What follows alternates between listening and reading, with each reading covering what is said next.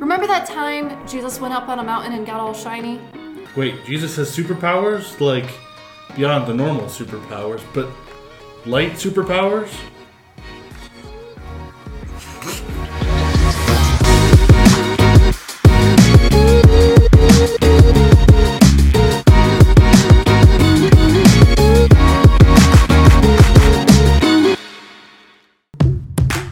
Today we talk about the Transfiguration. You guys remember this story?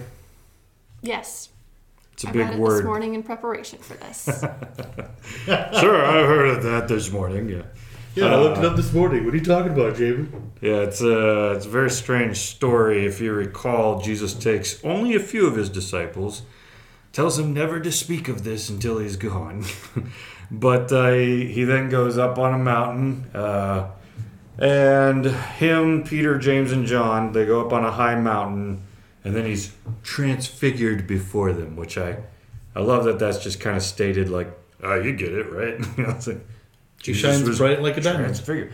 Yeah, all it says his clothes became radiant, intensely white, as no one on earth could bleach them. And there appeared to them Elijah and Moses, and they were talking with Jesus. Peter said to Jesus, Rabbi, it is good that we are here. Let us make 3 tents, one for you, one for Moses, and one for Elijah. Now, we've already talked about this episode a little bit, about the story in Jesus' life a little bit when we were talking about, mountaintop experiences. Because this was like a mountaintop experience for Jesus, but we didn't deeply dive into why does he look this way? What's going on? Did I say they wanted to make tents? Yeah. Yes. Okay. Peter's like, yeah, let's make 3 tents. One for you, one for Moses, one for Elijah. For he did not know what to say, for they were terrified. So I'll start with that. That's one of my favorite lines right there. It's just like, our buddy Jesus is very shiny today. And Moses and Elijah, there's dead guys up here. And it's just like, hey, Jesus, want us to build you some tents? It's a classic moment because the Bible, I love what Mark said, he didn't know what to say, he was terrified. You've had those moments where you're just you don't know what to do or you don't know what to say, and you say just start something, rambling. you just say something really stupid hey, you gotta go buy you a house real quick, it's just an awkward moment. But we should, when we're reading it, we should share in that intensity because that's exactly what they're going through. So this is a weird moment. That'd be terrifying if random ghosts started showing up that were your heroes from historical times. The point's pretty straight. Dead people showing up, right? Yeah, it would But just wild. famous dead people is the thing. Yeah, these are people who are very important to the Bible, which is why they're the ones that showed up, obviously. But also, why did they show up? Yeah, well, to some extent, I'm not entirely sure if they would take it this way because Moses was seen both as kind of the law bringer and a prophet. But when you think of the mega law guy, you think of Moses, and when you think of the mega prophet guy, you think of Elijah. So Jesus is always talking about being the fulfillment of the law and the prophets, and it's almost like the head gurus on law and prophets then show up on the mountain to talk with him as well. So you could go that route. That's at least the way that I tend to think. Why are these guys there? Looks like they're having a conference call really quick. Before Zoom. Yeah, and they're up on a mountain. Mountains throughout. We actually talked about this at 1208 Greenwood this past Sunday. But mountains throughout history and even into today were known as the abodes of the gods, if you will, because they were remote, they were away from those pesky humans, they were places where people thought you would have maybe a spiritual encounter. If you pay attention all throughout the Bible, there's always crazy stuff happening on mountains. Mount Sinai, Moses sees God. Mount Sinai, they're eating dinner and they look up and God's feet are walking around up there. There's Abraham when he goes to sacrifice his son to God before God's no, don't do that. That happens up on a mountain. The idea was up there is where God or the gods live. up in the heavens, and so we are walking up towards them to get to them. Well, I mean, part of that was rooted in Greek mythology too. Mount Olympus being, the mountain where all the gods lived. So, because it was the tallest mountain in Greece. That's just the way that most ancient cultures would think, because it's the place where heaven and earth intersect. That's the Tower of Babel story. We built our own mountain in attempts to get to God. So, because that's what ziggurats were. That's what the Tower of Babel was. These were like ascents into the heaven, a long stairway to heaven for your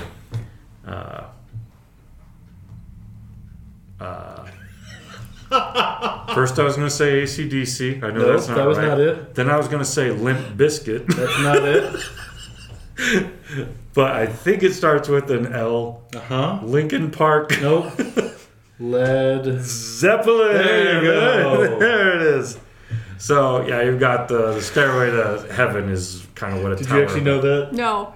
Oh, good. I'm the only one that She's did. too young. I'm like 12. Come on. She's not 12. She's not 12. What were we talking about? Back to my catchphrase again. Going up to... Right. So here we are on a spiritual mountain. Or we're on a mountain. We're having a spiritual experience. But who's the deity up here?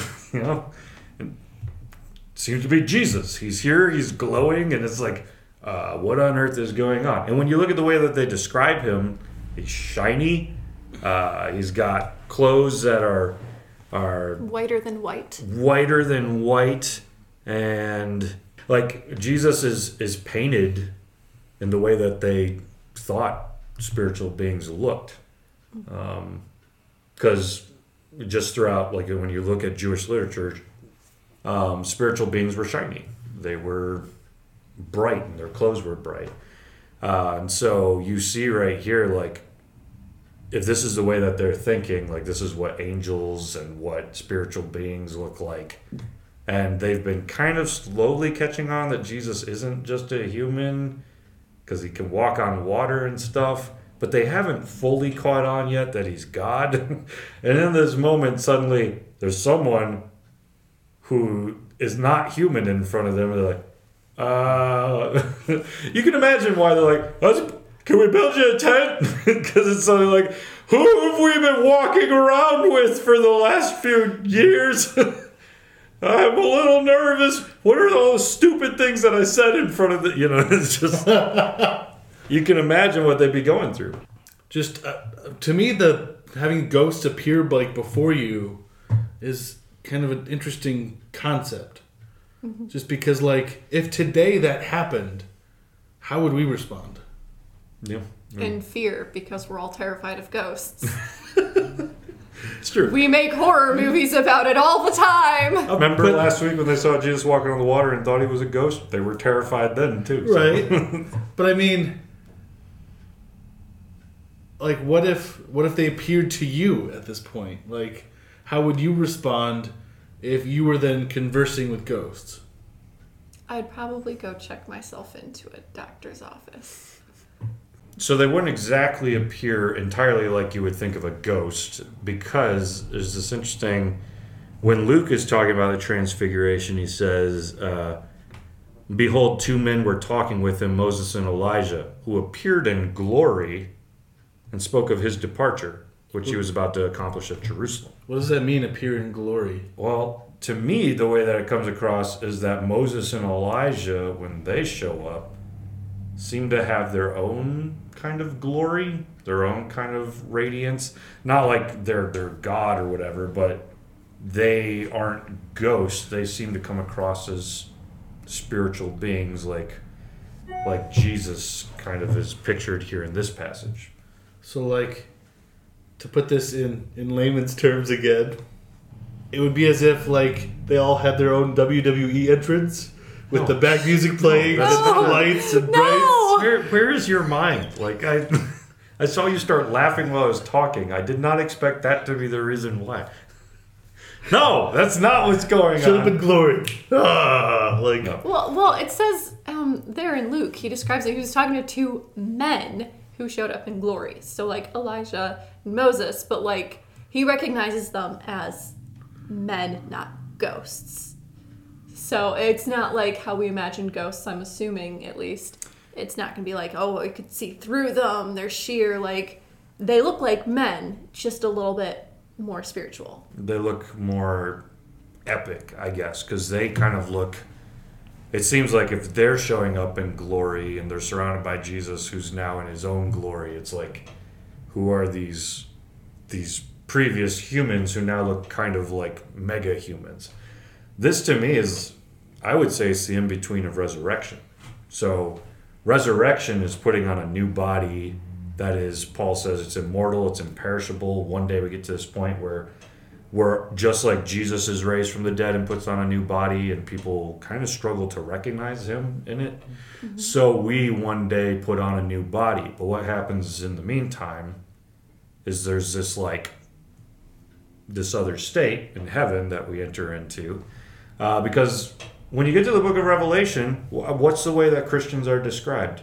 They're described as putting on shiny, bright clothes. They're described in many ways as like kind of entering into God's glory and becoming kind of the more mega humans that God is calling them into in the resurrection. This is like maybe their in-between state on the way. So, well, because also wasn't there a passage back when Moses couldn't look at God because it would blind him too much, but then also because he was in the presence of God long enough, he started to show bright as well. Yeah, it's almost as though like God's glory, it's like he sucked it in and like shown it off a little bit, but could only do so much in a human state. Right. But one day when we're in God's presence, we are in a place where we can do that more. You know, it's hard to like tell what to do with it, but like the way that Christians are described in Revelation is, we all know what spiritual beings look like, right? Christians are starting to look like that in the book of Revelation. And Jesus looks like that in this moment, and they realize this is not just any normal man. And Moses and Elijah, we asked, what were they talking about? Luke says they spoke of his departure, which he was about to accomplish at Jerusalem. In other words, we're here to talk to you. We know you're about to die. You're about to take on the cross. Maybe they're explaining how that's going to go down.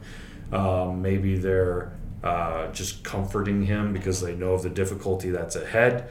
Whatever the case is, that's the reason that they've come, is to kind of counsel with him. And so that's all the more reason why Jesus tells these three disciples who came, he's like, don't tell anyone about this. Because just imagine, like, you come down the mountain, it's like, Jesus isn't just a human, guys. Like, we were up on a mountain, crazy stuff happened, and then... You wouldn't believe it if I told you. Yeah, but they also wouldn't kill him if they told you, right? It's right. Like, you're like, whoa, don't kill this spiritual being, don't kill God. And like, there's obviously more going on here. And that's exactly why they show up, is like, you're about to depart from this world and come to us. So you see, like, in order for him to do that, these guys got to be quiet about it. But in order to validate the fact that he is God, they can speak about it after he's left, which is why he tells them, like, you can bring this up later, but not right now. Okay, so as we close out, just going to clarify, re-explain really quick. Jesus has slowly been showing them that he's the Messiah. Up until the Transfiguration, I don't think a lot of them have caught on to the fact that he's God. The Transfiguration is a moment where your mind's just kind of blown, like, based on what we think of spiritual beings, this guy suddenly looks like one. He is more than what we thought he was. He's not just a prophet. Yeah, he's not just a prophet. He's not just a man. He's more than that. So there's the revelation right there, and it follows on the heels of them realizing he's the Messiah and stuff. So it's just like more and more revelation as to who Jesus is. Transfiguration's a big part of it. But then you have dead people who have been followers of God. Question has always been, what happens to you when you die? The thought was you went to Sheol. Now we see in this moment, oh, hey, the people who follow God are in heaven, and they've taken on kind of like a new state of sorts in their own kind of glory as they receive God's glory on them. And so maybe this will happen to us too. That would be like a general takeaway. And then when you get to Revelation, you see John's constantly describing if we follow Jesus, we too will become shiny. We too will put on white clothes. We too will rule with God, So you see the like constant development of like there is more to life than this life. There is something after, and then ultimately there's resurrection at the end where we put on those new bodies and come back to earth for the new heaven and the new earth. And we'll talk about resurrection on that level some other time. But for now, I think there's a lot more going on in this passage based on what they were thinking at their time than maybe we would catch when we just read it today. So that is some thoughts on Transfiguration. Well, that's today's message on the Transfiguration. The Jackson Cloud is an online church, and it doesn't much feel like church without some more conversation. So join the community on the Discord channel. You'll find the link down below in the information. And then make sure that you like, comment, subscribe, hit the little bell thingy, and you know the deal.